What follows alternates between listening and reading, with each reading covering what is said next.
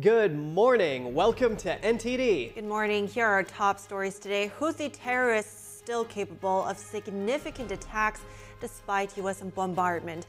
The threat to shipping sees civilian crews abandoning ship and downing multi-million-dollar U.S. drones.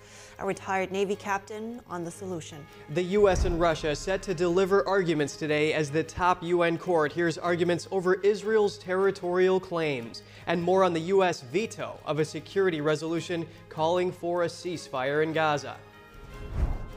The former FBI informant charged with falsely accusing the president and his son of corruption allegedly got his information from Russian intelligence. That's according to prosecutors. The details of a new court filing.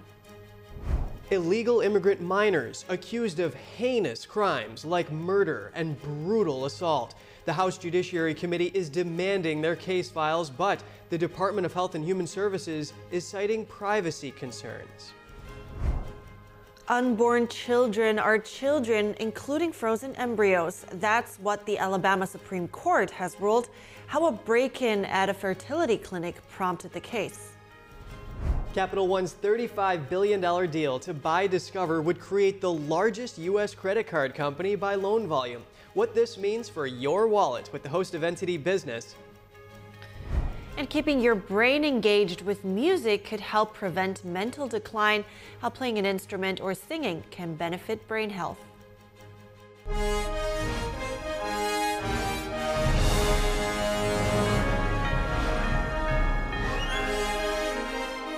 This is NTD Good Morning. Live from our global headquarters, here are Evelyn Lee and Kevin Hogan. Welcome to NTD. Welcome, everyone. Today is Wednesday, February 21st. Yeah, middle of the weekend. You know, Evelyn, that Houthi strike on the British registered cargo ship in the Red Sea was the most damaging attack of theirs since they started. Right, and the Houthi did say that the ship sank. Yeah, and according to the UK government, the ship was taking on water, but the Royal Navy says they don't have any evidence of it actually sinking. Yeah, that's right. So the UK really condemned the attack, saying that it was absolutely unacceptable and that the allies now, they and their allies now have the right to respond. So that is part of today's top news. The Pentagon has acknowledged after a month of U.S.-led airstrikes, the Houthi terrorist group in Yemen is still capable of launching significant attacks. This week, the terror group damaged a ship that's now in danger of sinking on a critical shipping route in the Red Sea and shot down a U.S. drone worth tens of millions of dollars. Here's the Deputy Pentagon Press Secretary yesterday. Initial indications are that it was shot down by a Houthi surface-to-air missile. In terms of recovery options, I know CENTCOM is looking into that, but I don't believe it has been recovered at this time. Their attacks are getting more sophisticated. That was the first time, as CENTCOM put out, I think it was on Saturday, that the first time that they used an underwater unmanned vehicle to try and launch an attack. So absolutely, the attacks are sophisticated, their weapons are sophisticated, and we know where they're coming from. We know that Iran is continuing to supply them. U.S. Central Command says it shot down 10 bomb-carrying Houthi drones and a cruise missile so far this week. The military says it also hit a Houthi surface-to-air missile launcher and a drone ready to be launched. The Pentagon says coalition strikes are having an impact, but that the Houthis still have a very large inventory and are going to continue to use it. And for an assessment of the Houthi threat and the U.S. countermeasures, we bring in Captain James Fennell, a former Director of Intelligence for the U.S. Pacific Fleet. Captain Fennell, really appreciate your time. With the crew of the UK-registered Ruby Mar abandoning ship after the Houthi missile attack, what does the U.S. need to do to get this situation under control and thwart these terrorists? Well, good morning, and thanks for the invite.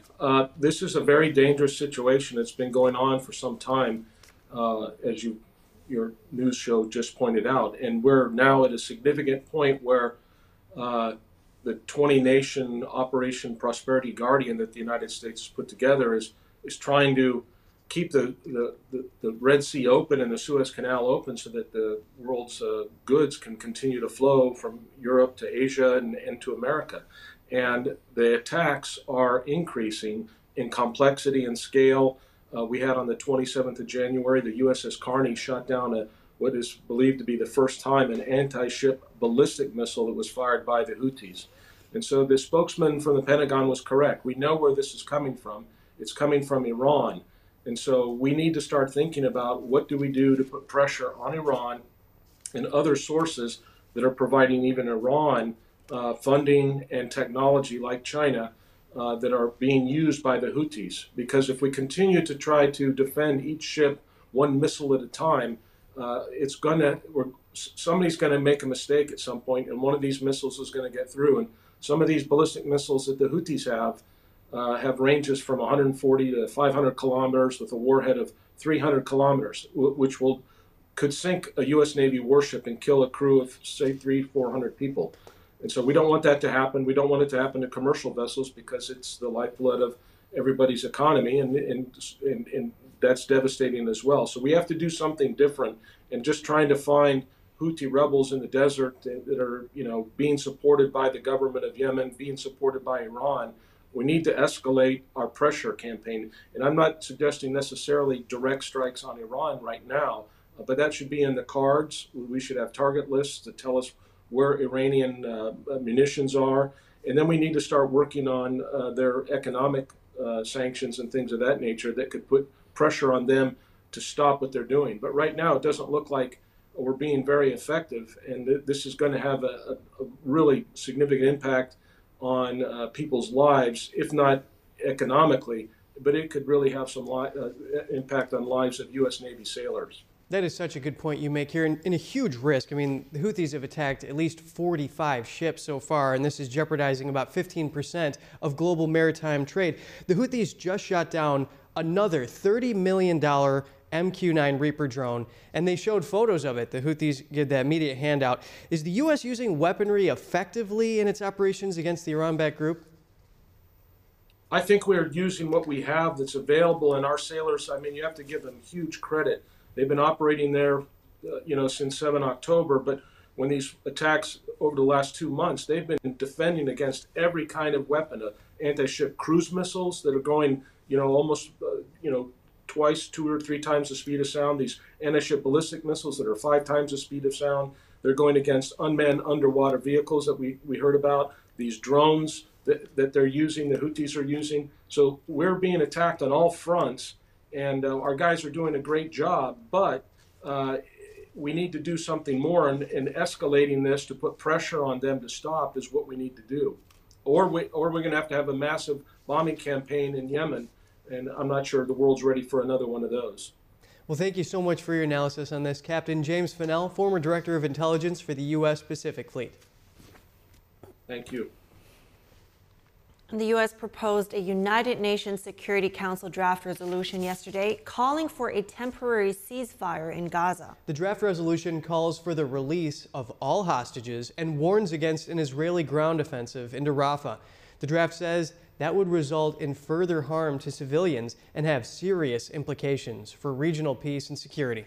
And meanwhile, the United Nations top court is hearing arguments from over 50 countries over Israel's territorial claims on disputed land sought for a Palestinian state. NTD's Jeremy Sandberg has the latest in the Israel-Hamas war. 6 days of hearings at The Hague are underway over the legality of Israel's territorial claims. The case focuses on Gaza, East Jerusalem, and the West Bank. The U.S. and Russia present arguments Wednesday, along with Egypt and France. Israel captured the area from Jordan and Egypt in the 1967 war. Palestinians want all three for an independent state. Israel considers the West Bank to be disputed territory, to be decided in negotiations. The Jewish state will not speak in this week's hearings, but stated the court's involvement could be harmful to negotiating a settlement. Washington in 2022 opposed the court issuing an opinion on the matter and is expected to argue it cannot rule. Israel's Prime Minister Netanyahu Tuesday stated Israel is not prepared to pay any price in a deal to free hostages, and certainly not the delusional prices Hamas demands. He declared Israel is committed to continuing the war until it achieves all of its goals, eliminating Hamas, releasing all hostages, and ensuring that Gaza never threatens Israel again. There is no pressure, none, that can change this. The U.S. on Tuesday vetoed a United Nations resolution that demanded an immediate ceasefire in Gaza. The vote in the 15-member Security Council was 13-1. The UK abstained. That marks the third U.S. veto of a Security Council resolution on a ceasefire demand. NSC spokesman John Kirby explained the U.S. position after the vote. We just weren't able to support a resolution today that was going to put sensitive negotiations in peril. And that's what we believe this resolution would do. Kirby says Middle East envoy Brett McGurk will visit Egypt Wednesday and be in Israel Thursday. That's for ongoing talks with Qatar on a temporary ceasefire hostage release deal. Over 100 hostages are still being held by Hamas after the terrorist group abducted over 250 people in its October 7th attack on Israel. Jeremy Sandberg, NTD News. President Biden told reporters yesterday he intends to impose new major sanctions on Russia. I told you we'd be announcing sanctions on Russia. We'll have a major package announced on Friday. The White House said the new sanctions are to hold Russia accountable for the death of opposition leader Alexei Navalny and the war in Ukraine. National Security Advisor Jake Sullivan said yesterday the sanctions package will cover elements of the Russian defense industrial base and revenue sources for the Russian economy. The Kremlin has denied involvement in Navalny's death. And President Biden took issue with former President Trump's response to Alexei Navalny's death. The president wants Trump to condemn and hold Russian President Vladimir Putin accountable. Here's Biden's message posted to X.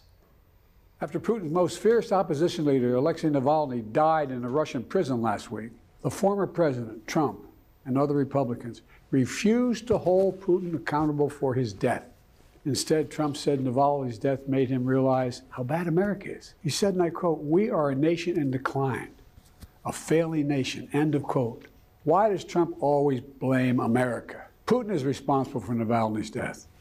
Why can't Trump just say that?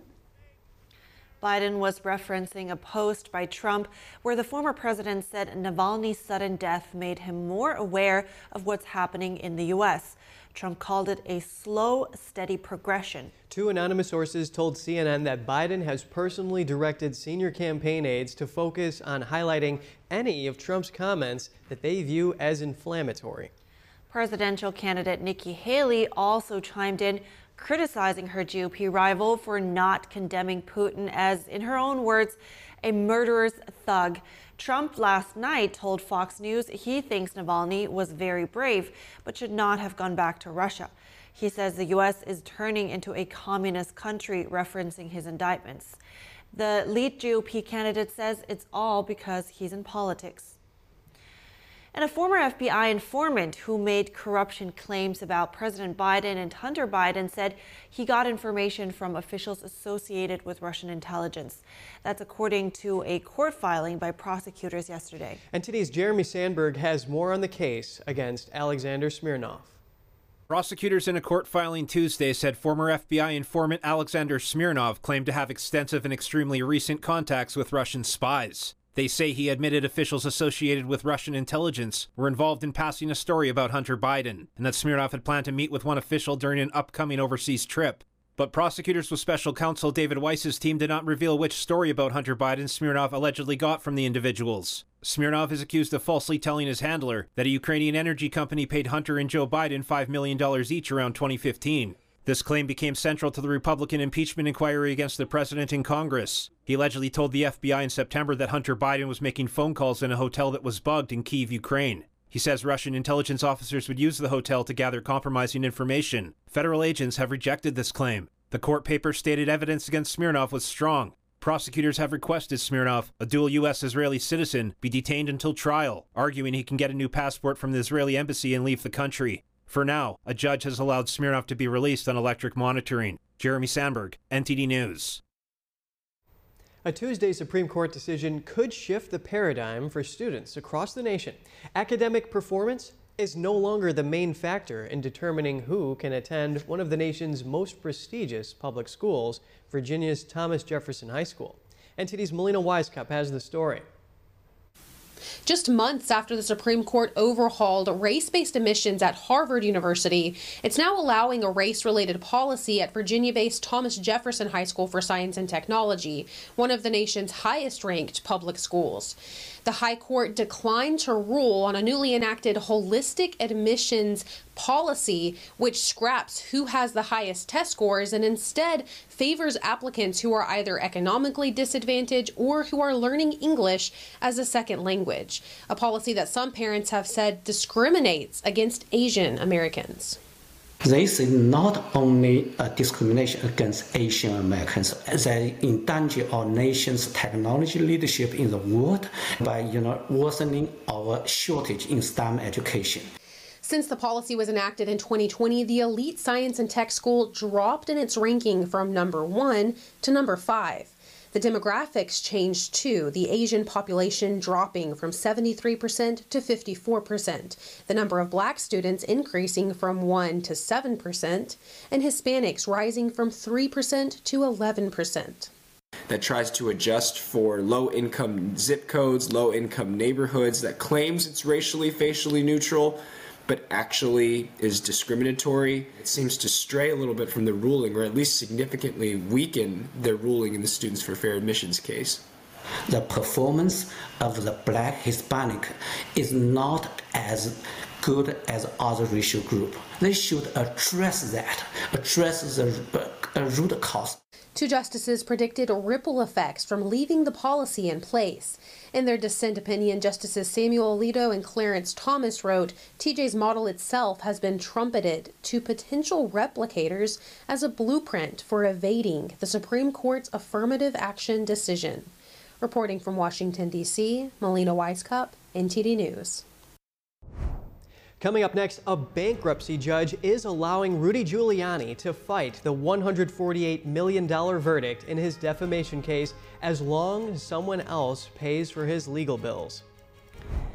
New York Attorney General Letitia James threatening to go after former President Trump's buildings if he can't pay his $355 million civil fraud fine. Is Governor Gavin Newsom Plan B for Democrats? What President Biden says as he heads to California, and how former President Trump's responding to Nikki Haley's refusal to quit.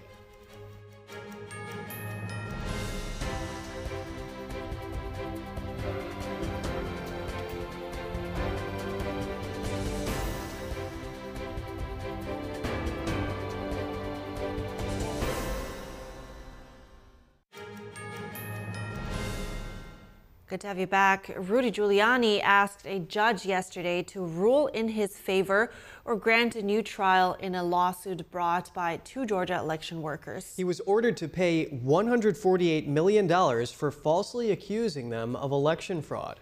A federal jury in Washington ordered Giuliani to pay the two workers for reputational and emotional harm. They found he falsely claimed they rigged votes against former President Trump. The former New York mayor filed the motion after declaring bankruptcy. The bankruptcy judge gave him permission to challenge the damages as long as he funded it with donations instead of his own funds. Other lawsuits against Giuliani have been paused because of the bankruptcy proceedings. He was a leading member in Trump's legal team that sought to challenge 2020 election results. The jury handed down the defamation verdict in December after testimony from the election workers. They alleged they received racist threats after Giuliani accused them of improperly counting ballots. New York State Attorney General Letitia James had some strong words yesterday on the fraud trial ruling against former President Donald Trump. James says she's prepared to seize Trump's assets, including his skyscrapers, if he's unable to find the cash to pay off the over $350 million fine. A New York judge last week ordered Trump to pay the fine after ruling that he committed repeated and persistent fraud. The judge said the former president overstated his net worth to obtain better loan terms. Trump denies all wrongdoing and is appealing the fine. He has accused James of bias. Trump's appeal of the judgment may focus on his argument that there were no actual victims from the alleged conduct in the case. More than $2 million in legal bills. That's what former President Trump's leadership PAC paid out last month. The Political Action Committee Save America paid the largest amount of nearly $600,000 to the law firm of John Lauro. Lauro is representing the former president in the federal election case brought by Special Counsel Jack Smith. Last year alone, Save America spent more than $55 million on legal bills. That accounts for nearly 85% of its spending. Trump racked up an additional $1.9 million in unpaid legal bills at the end of January. That's according to a filing last night with federal regulators. President Biden reaching into the pockets of some of his wealthiest donors as his ability to run continues to raise questions. And former President Trump touting a fast-approaching GOP victory despite Nikki Haley refusing to drop out.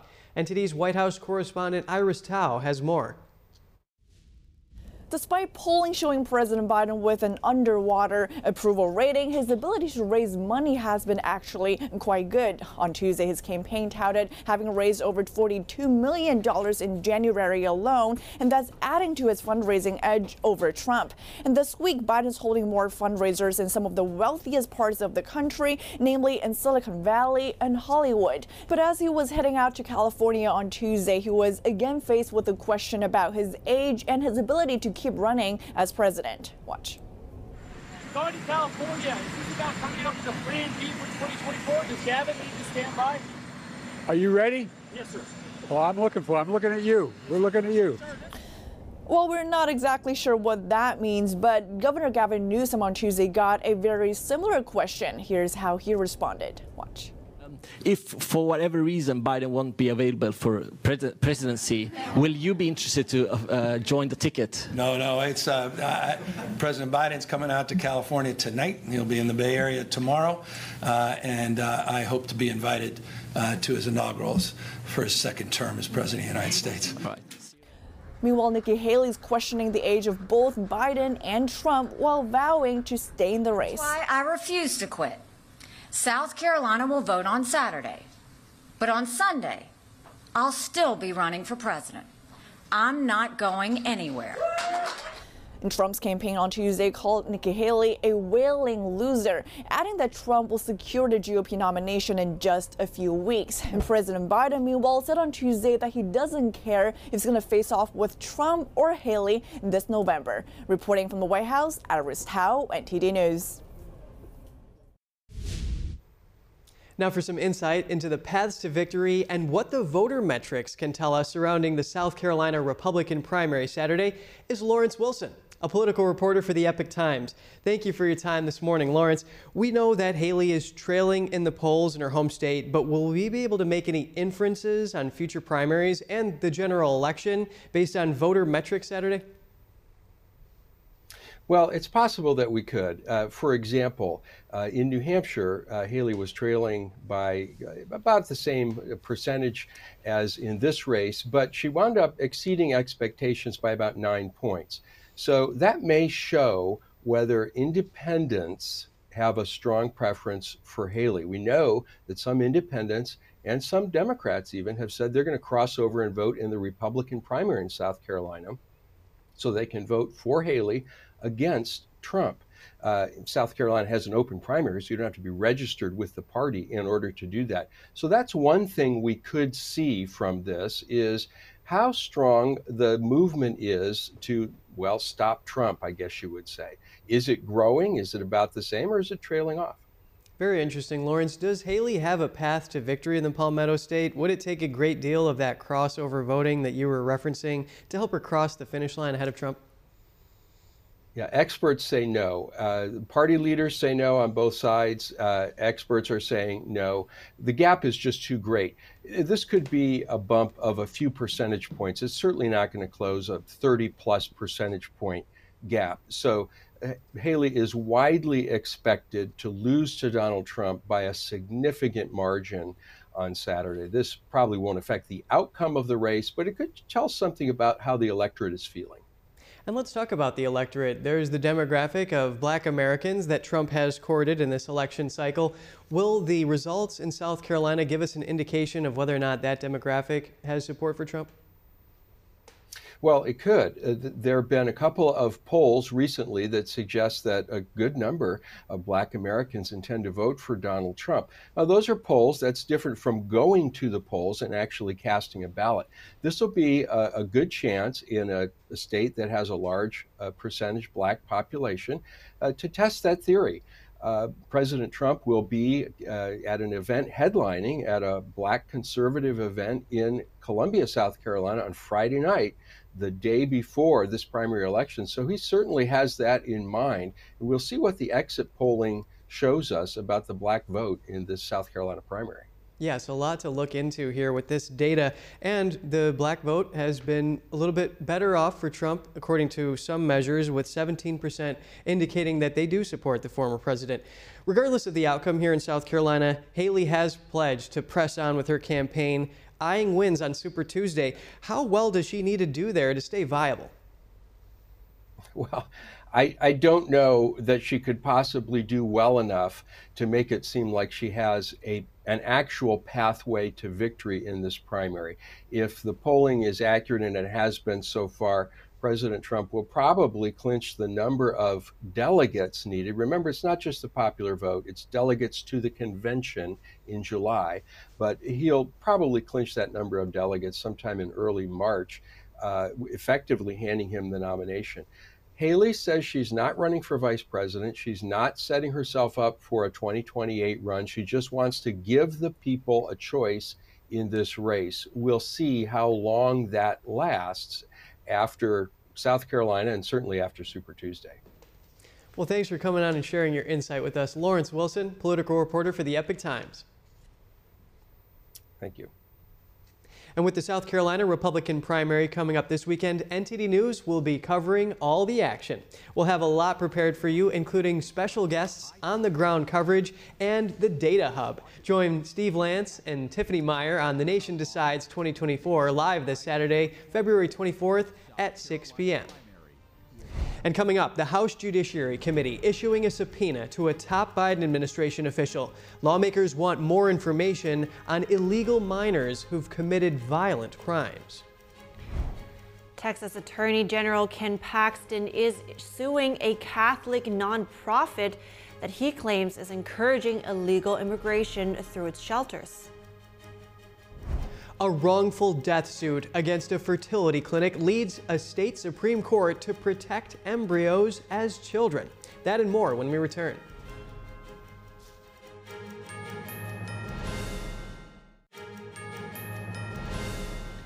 Good to have you back. A showdown over the case files of unaccompanied alien children. House Judiciary Chairman Jim Jordan has subpoenaed Health and Human Services Secretary Javier Becerra.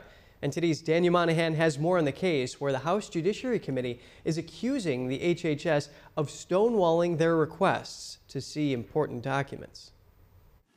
The House Judiciary Committee is conducting oversight of what it sees as HHS's mismanagement of the placement of unaccompanied alien children.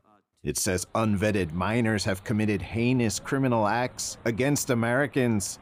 The committee says it has asked HHS for files on these cases, but calls the agency's response woefully inadequate.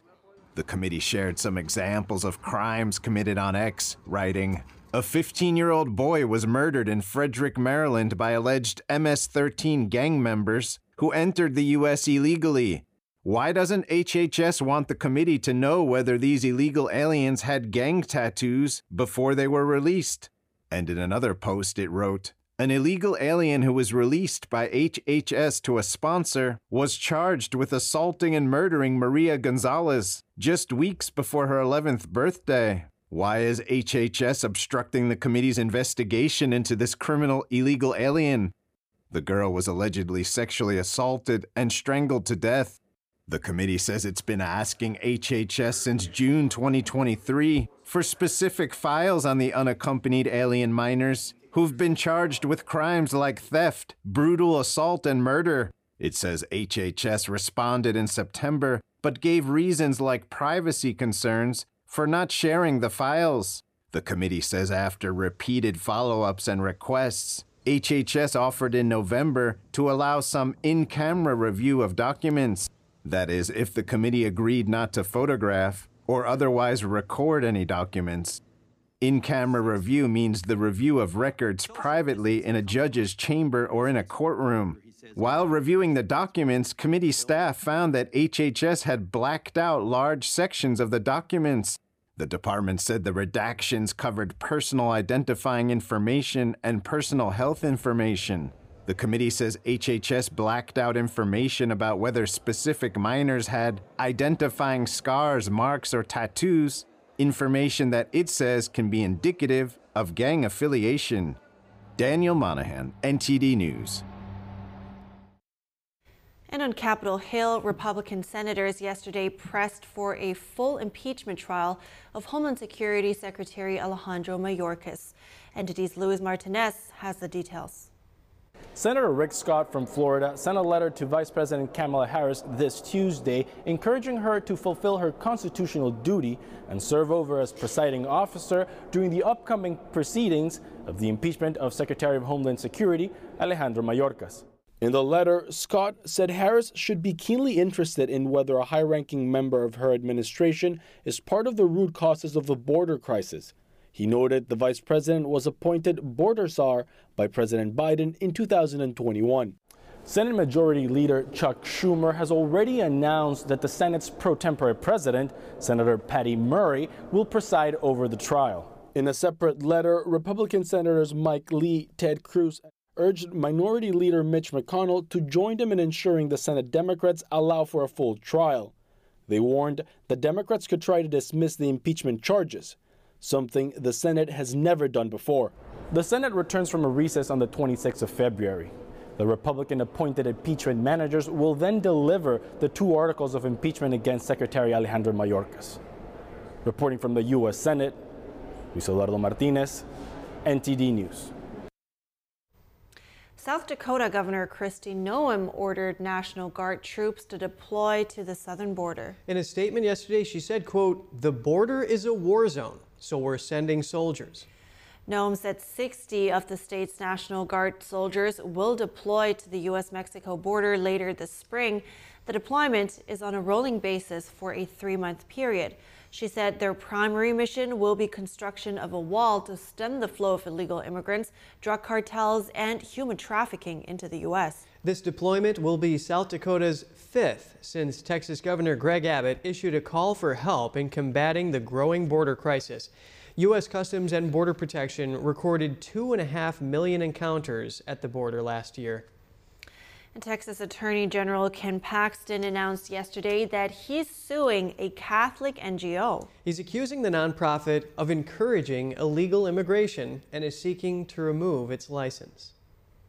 Texas Attorney General Ken Paxton said Tuesday that he's seeking to end Annunciation House's operations in the Lone Star State.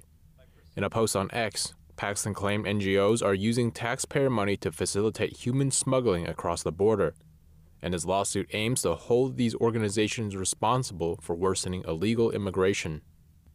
Operating in El Paso, Catholic nonprofit Annunciation House describes itself as a home to thousands of refugees and migrant poor.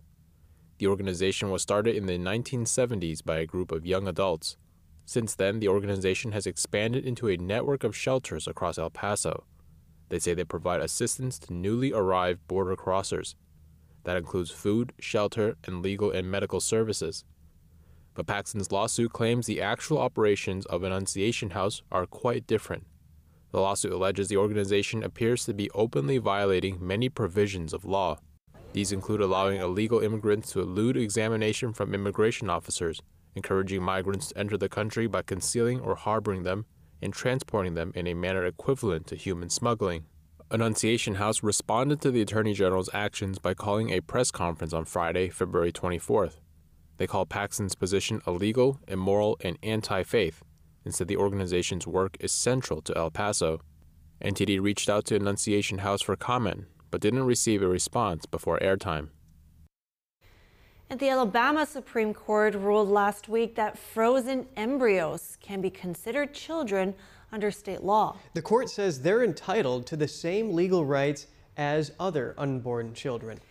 In the majority 7-2 ruling, Justice Jay Mitchell wrote, "Unborn children are children without exception based on developmental stage, physical location, or any other ancillary characteristics." The decision was issued in response to wrongful death suits brought against a fertility clinic in Mobile, Alabama in 2021. This after a patient broke into an IVF freezer and dropped a number of trays. The ruling allows 3 couples to sue the facility for wrongful death. Over in Missouri, 2 adults have been charged in connection with the deadly shooting at the Kansas City Chiefs Super Bowl parade. 18-year-old Dominic Miller and 22-year-old Lindell Mays both face second-degree murder and other firearm-related charges. Here's a Jackson County prosecutor speaking on Tuesday. From the evidence, it appears that Defendant Mays, that's the first person I read off charges on, Defendant Mays was in a verbal argument with another individual. Mays pulled his handgun first. Almost immediately, others pulled their firearms. The new charges come after 2 teenagers were detained last week for resisting arrest and the use of firearm. Officials say there could be more charges as the investigation continues. The February 14th shooting resulted in 1 death and 22 injuries. Both defendants are being held on a $1 million bond. And a mother of 6 and popular YouTube personality was sentenced yesterday to 4 consecutive sentences of 1 to 15 years in a Utah prison. Ruby Franke and her former business partner Jody Hildebrandt pleaded guilty last year to 4 counts of aggravated child abuse. Well, their sentences could range from 4 to 60 years. Utah law puts a cap of 30 years on consecutive sentences. The Utah Board of Pardons and Parole will consider their behavior while imprisoned, then decide how much of that time each will spend behind bars. While Franke has shown remorse and cooperated with attorneys, a state prosecutor said Hildebrandt has not. She continues to place blame on the children. Ruby Franke's husband has filed for divorce. Franke and Hildebrandt have 30 days to appeal their sentences. And up next, Capital One is making a $35 billion bet that Americans will continue to rely on their credit cards. If approved, the company's acquisition of Discover will create the biggest U.S. credit card company by loan volume. What this means for consumers with NTD's business host, Don Ma. The price of becoming a U.S. citizen is going up. How much more can applicants expect to pay? We ask Don Ma, host of NTD Business, when we come back.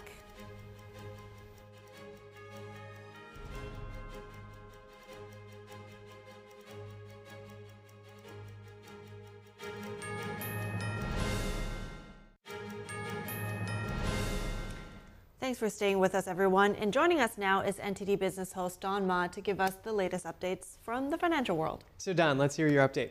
Okay, so a couple of things I wanted to talk to you about, and one of them is Capital One's deal with Discover potentially, and as well as a quick update on Walmart announcing yesterday that it's wanting to buy Vizio, the TV maker. So let's start off with Capital One. What I wanted to specifically talk to you guys about is the deal and what it could potentially mean for consumers, like people, you and me. So first of all, if this deal is approved by regulators and shareholders, Capital One's acquisition will create the biggest U.S. credit card company by volume. Essentially, the company is betting that its credit cards are in more people's wallets. It's spending a lot of money to make that bet.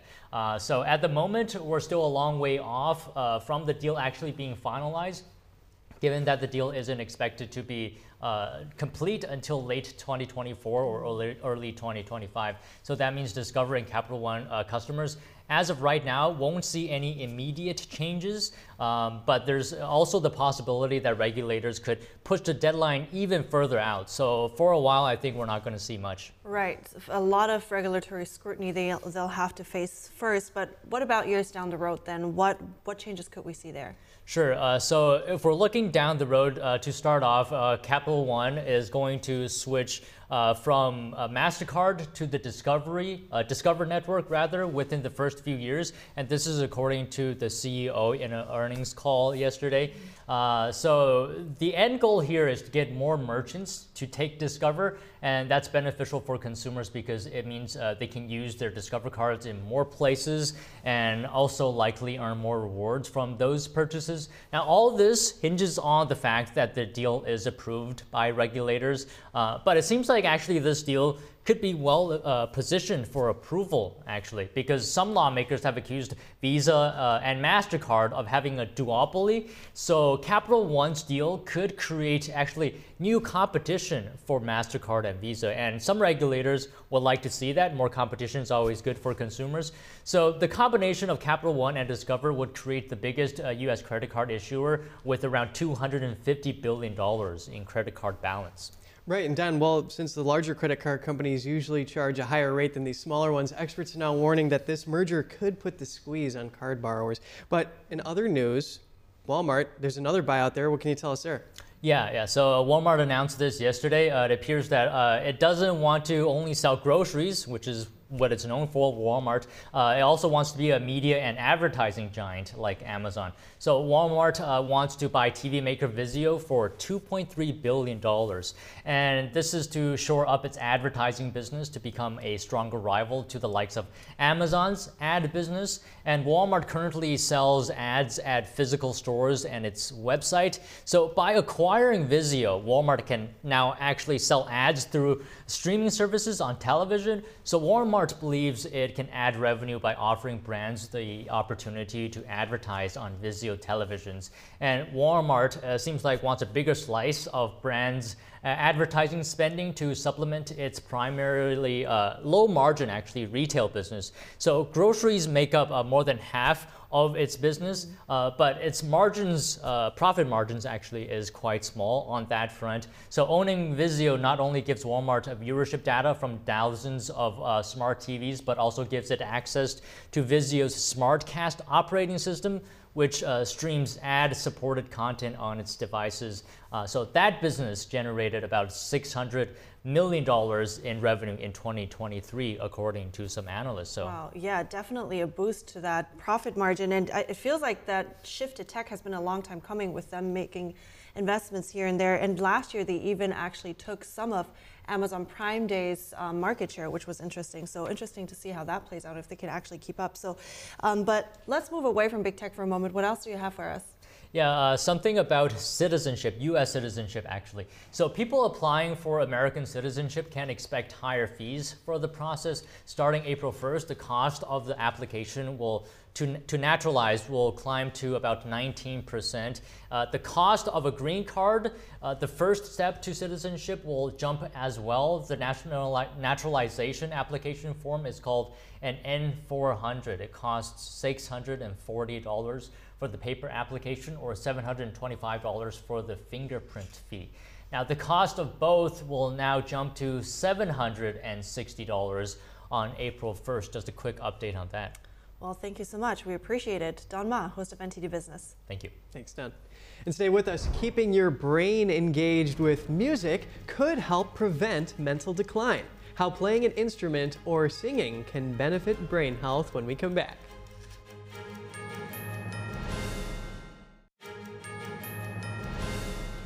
Welcome back. There is an ancient Chinese saying that harmonious music is like medicine. It's healing. That's right. And now modern researchers are finding that engaging with music, like playing an instrument or singing, can be beneficial for brain health. I spoke with Brian Levy, the Director of Marketing and Business Development at Cambridge Caregivers, about how music therapy can help the elderly by keeping their brain youthful, so to speak, by preventing what he calls brain change. Here's what he said. First, let's talk about brain change, and could you start by defining what that is?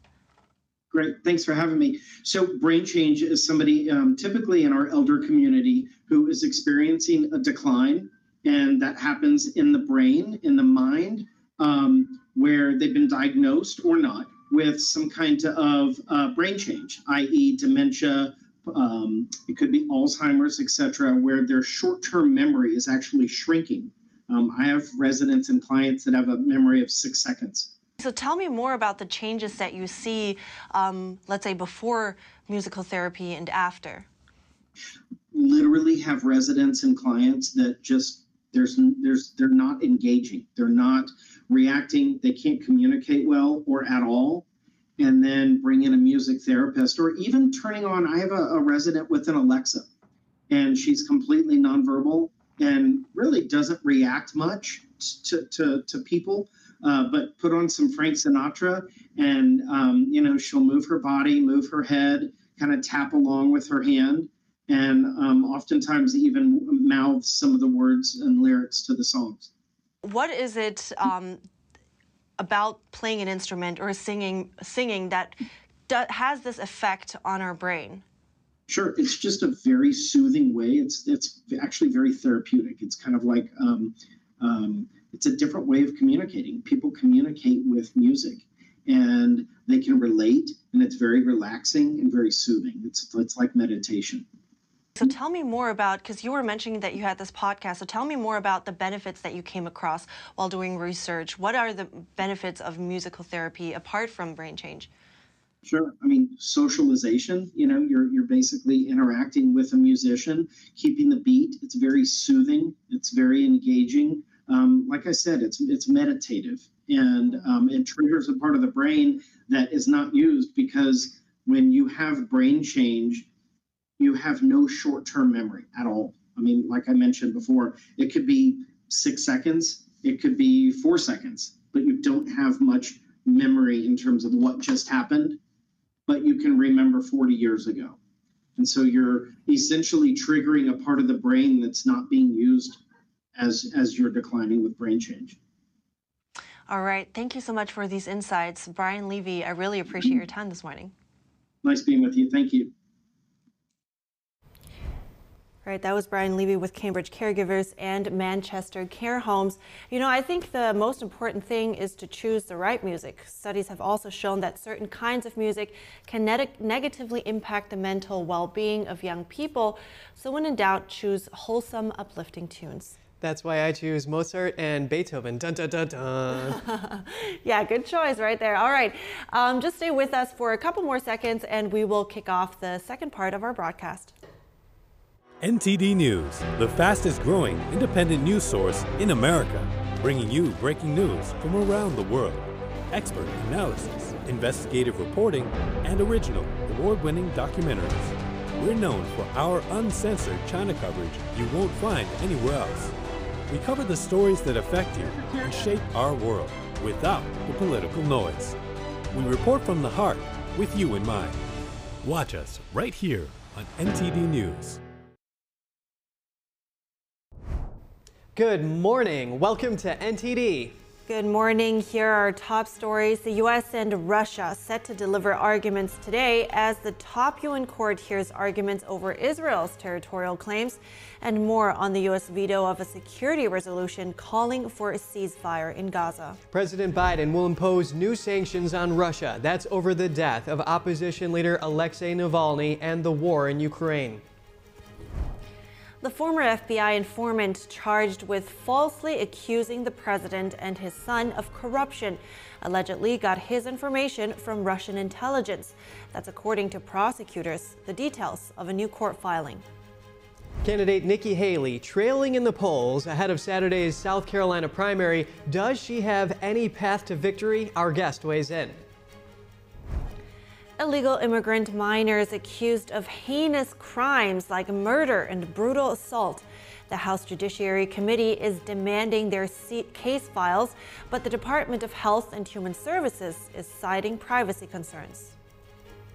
Concerns rising over billionaire George Soros' buyout of hundreds of radio stations. Critics say the move could be an effort to influence public opinion ahead of the general election. An advocate shares his insight. And Tokyo residents enjoying the recent warm weather and early blooming cherry blossoms, but the unseasonable temperatures won't last long.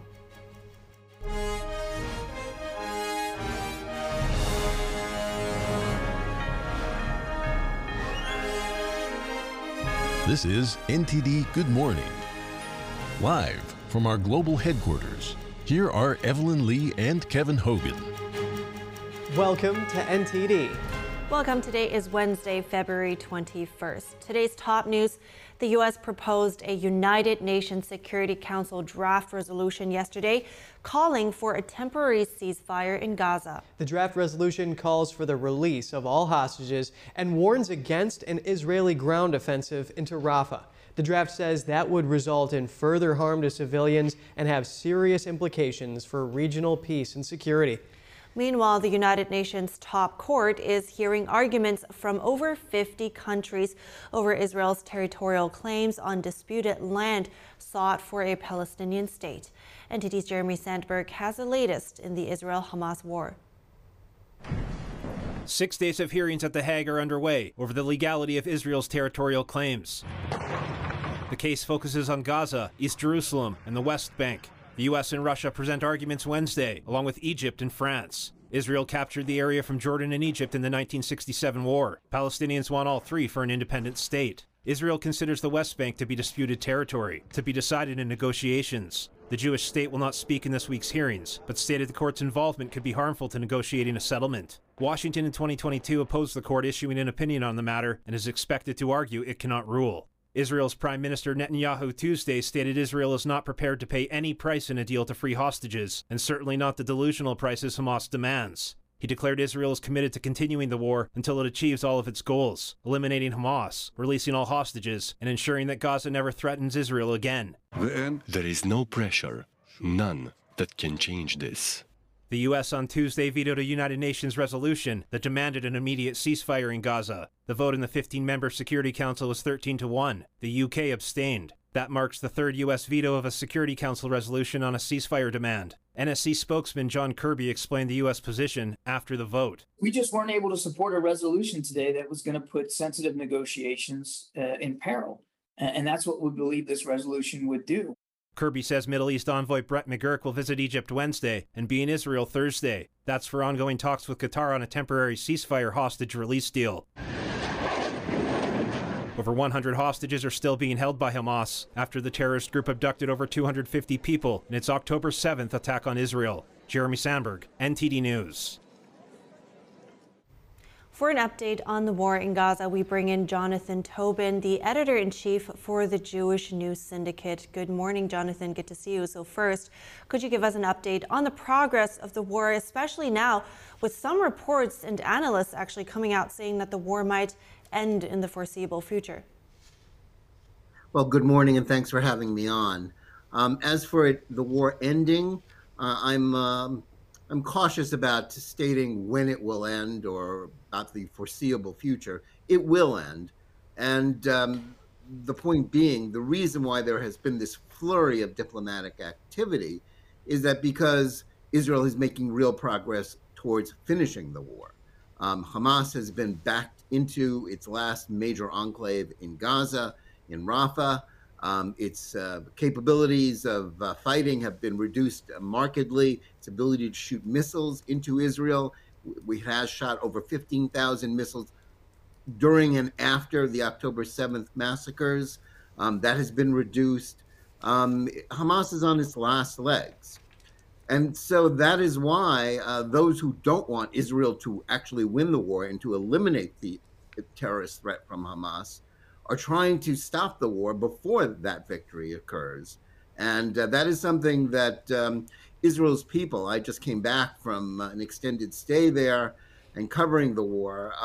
That is something that I think the vast majority, the overwhelming majority, including many who don't back Prime Minister Benjamin Netanyahu, will not accept. They will not accept a situation in Gaza where Hamas is allowed to survive this war. And if it survives it, it will declare itself the victor, and it will be rightly be seen as the victor because it then will have gotten away with mass murder and will be able to make good on its pledges to repeat the October 7th massacre again and again. That's something that Israel simply isn't going to allow. Okay, so let's talk about the role of and the impact that UN could have on all of this, because the US just vetoed a resolution from Algeria, as we know, and proposed one themselves, as we also have heard earlier in the show, that for the first time involved language like, words of like ceasefire. So if the UN would be able to pass that, what would that change for Israel in the war, and would it impact Israel in the war?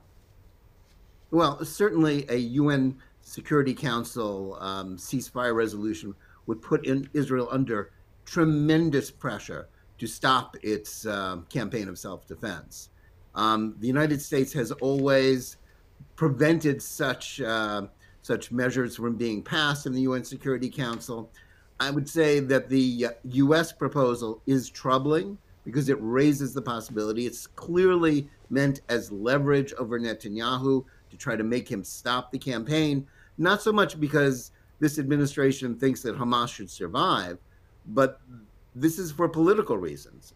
Biden is under tremendous pressure from the left wing of the Democratic Party, his intersectional activist left wing, which, quite frankly, is at war with him. There's a civil, an ongoing revolt within the administration, the Biden campaign, and the Democratic Party in general, from people who are against Israel. They are the minority of the American people. The majority of the American people support Israel. And I would say that Biden is foolish if he thinks that there are more votes to be lost among left-wingers and anti-Semites than among centrist pro-Israel Americans. Right. But that is the direction he's trending.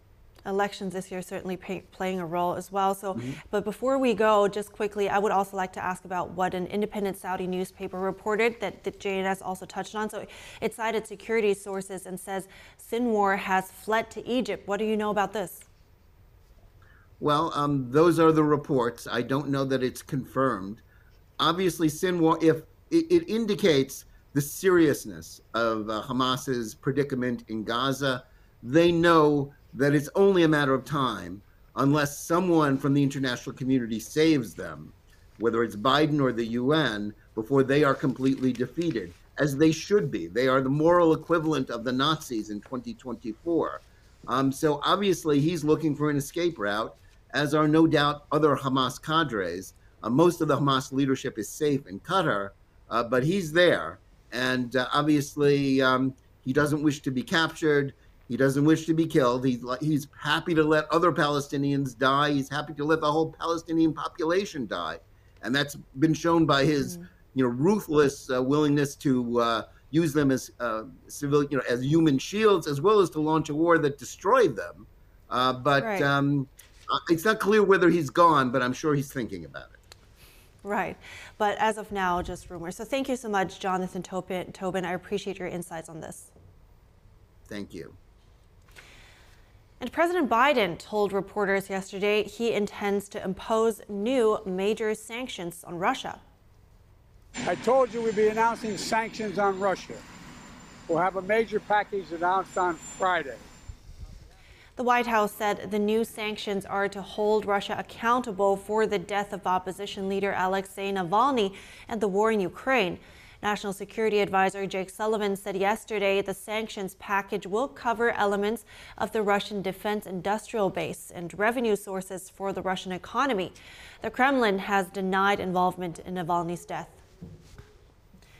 And a former FBI informant who made corruption claims about President Biden and Hunter Biden said he got information from officials associated with Russian intelligence.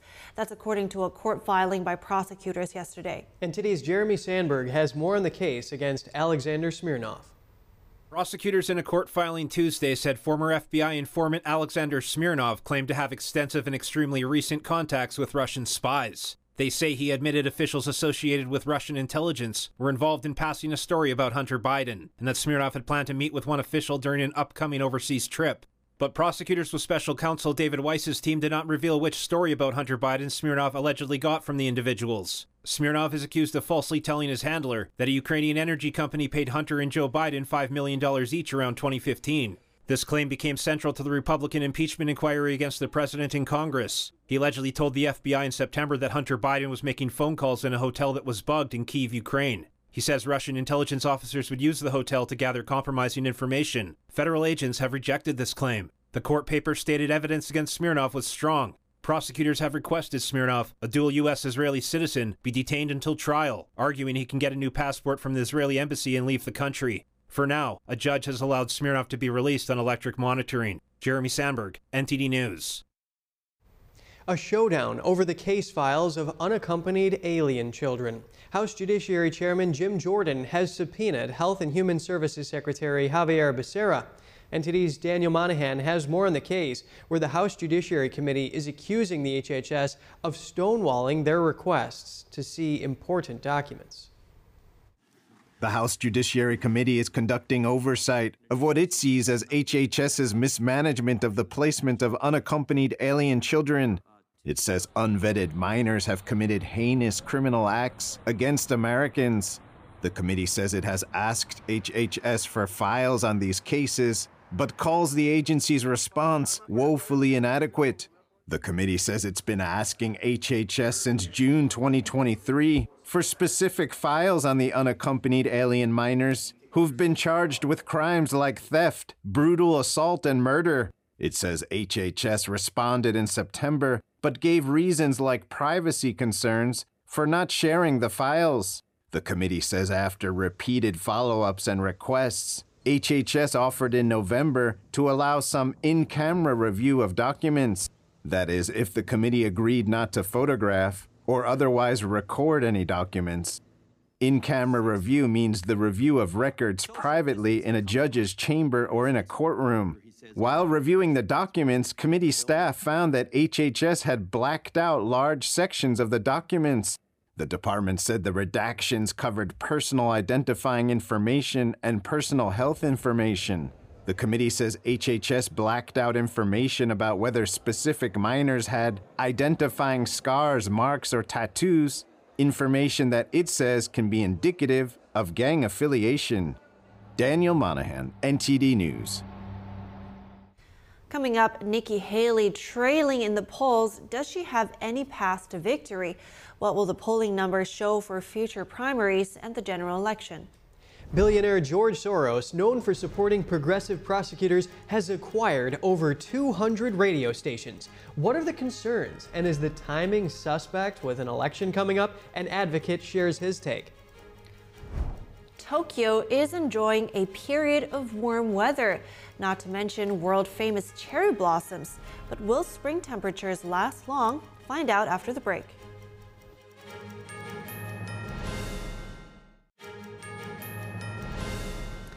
Good morning again. And more than $2 million in legal bills.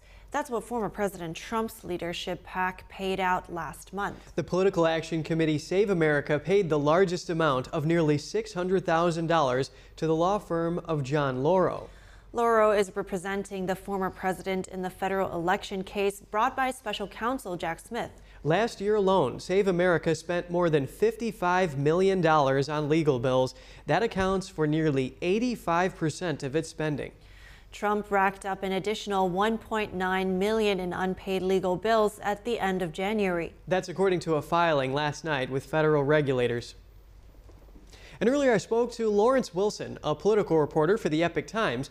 I asked him for some insight into the paths to victory and what voter metrics can tell us about this weekend's primary. In New Hampshire, Haley was trailing by about the same percentage as in this race, but she wound up exceeding expectations by about 9 points.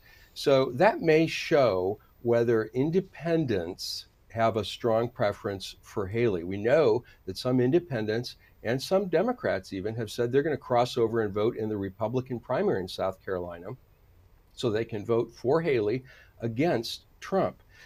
South Carolina has an open primary, so you don't have to be registered with the party in order to do that. So that's one thing we could see from this is how strong the movement is to, well, stop Trump, I guess you would say. Is it growing? Is it about the same, or is it trailing off? Very interesting, Lawrence. Does Haley have a path to victory in the Palmetto State? Would it take a great deal of that crossover voting that you were referencing to help her cross the finish line ahead of Trump? Yeah, experts say no. Party leaders say no on both sides. Experts are saying no. The gap is just too great. This could be a bump of a few percentage points. It's certainly not going to close a 30-plus percentage point gap. So Haley is widely expected to lose to Donald Trump by a significant margin on Saturday. This probably won't affect the outcome of the race, but it could tell something about how the electorate is feeling. Well, thanks for coming on and sharing your insight with us. Lawrence Wilson, political reporter for the Epoch Times. Thank you. With the South Carolina Republican primary coming up this weekend, NTD News will be covering all the action. We'll have a lot prepared for you, including special guests, on-the-ground coverage, and the Data Hub. Join Steve Lance and Tiffany Meyer on The Nation Decides 2024 live this Saturday, February 24th at 6 p.m. New York State Attorney General Letitia James had some strong words yesterday on the fraud trial ruling against former President Donald Trump. James says she's prepared to seize Trump's assets, including his skyscrapers, if he's unable to find the cash to pay off the over $350 million fine. A New York judge last week ordered Trump to pay the fine after ruling that he committed repeated and persistent fraud. The judge said the former president overstated his net worth to obtain better loan terms. Trump denies all wrongdoing and is appealing the fine. He has accused James of bias. Trump's appeal of the judgment may focus on his argument that there were no actual victims from the alleged conduct in the case. And billionaire George Soros has acquired 220 U.S. radio stations. He did so through his purchase of $400 million of debt held by the Audacity chain. We look into some of the concerns surrounding this with Jason Johnson, the president of the Law Enforcement Legal Defense Fund. By acquiring a significant number of radio stations, which are media organizations, there's the opportunity for Soros and his interests to really put out that very, very progressive worldview right in the immediately preceding a national election. And so the concern is that the information that could be disseminated through these through his airwaves could be false, misleading, otherwise encourage voters to support candidates with that really progressive view. What are the risks to Soros' buyout here, given that his desire to reshape the justice system has been very pronounced? Yeah, so he, Soros and his various interests have really found a way to stretch the dollar in terms of supporting candidates directly, supporting PACs, and other things to be able to really what he's been able to do is install, we estimate, about 70 progressive prosecutors across the country that have all adopted this essentially a singular model for quote unquote criminal justice reform, which means being soft on criminals, adopting whole categories of crime that are not to be prosecuted, steering even violent criminals away from incarceration, acting generally more like public defenders than like prosecutors. And so that is, he's very clearly done that over the past number of years. He's been very successful at doing that. And I think that maybe this acquisition of news stations, radio stations, is just the next step in that evolution. So, Jason, we've established that there certainly are risks that could come with this acquisition. Are there any ways to counter it? Well, I think the most important thing, and this is what we stress in our work when we identify and highlight the problem with progressive prosecutors, is just bringing more public awareness so that the average voter is more well-informed and understands where their information is coming from and can digest the information a little bit different, understanding, the viewpoint of the news organization that's putting it out. I think that's half the battle. We try to bring a lot of attention to the progressive prosecutor concern directly because we want voters as they go in to realize these are important positions. They're locally elected prosecutors. And so I think information is half the battle. But I also think, to the extent that there are billionaires on the other side of the issue, maybe we have some billionaires that could counter sort of the Soros effect by using their money in a way that brings greater awareness to the other side of the issue, not just the progressive view. Yes, knowing a media's backstory is very important. Jason Johnson, president of the Law Enforcement Legal and Defense Fund. Thank you. Thank you. A United Airlines plane made an emergency landing in Denver Monday due to an issue with the wing. The flight was headed to Boston from San Francisco when the incident occurred. A passenger's cell phone video showed damage to the part of the wing known as the slat. Slats are movable panels on the front or leading edge of the wing used during takeoffs and landings. United did not say what caused the damage to the plane's wing. The Boeing 757-200 with 165 passengers aboard landed in Denver safely. Passengers were put on a different plane and flown to Boston as originally planned. The Federal Aviation Administration said it's investigating the incident. I wonder how that happened. Yeah, but also I feel like maybe that's not just going through my head, but another Boeing. Right. Yeah. All right. Moving on. Tokyo had unusually warm weather yesterday. Japan's weather agency recorded a high of 75 degrees in the Japanese capital. The unseasonably warm weather encouraged many to take off their outer layers as they snapped photos of early cherry blossoms and ate ice cream. It's pretty warm for this time of year. It's a bit unusual that the weather is warm enough for me to feel a bit sweaty. People in Tokyo should enjoy the brief spell of warm weather while it lasts, though. Temperatures in the city are forecast to plunge rapidly later this week. The Japanese weather agency expects lows of 37 degrees by the weekend. Certainly beautiful, though, those flowers. Oh yeah, always great this time of year, and when that's a nice little relief from the winter. Exactly. All right, we have to wrap up our show right here, but we'll keep you updated with the latest information.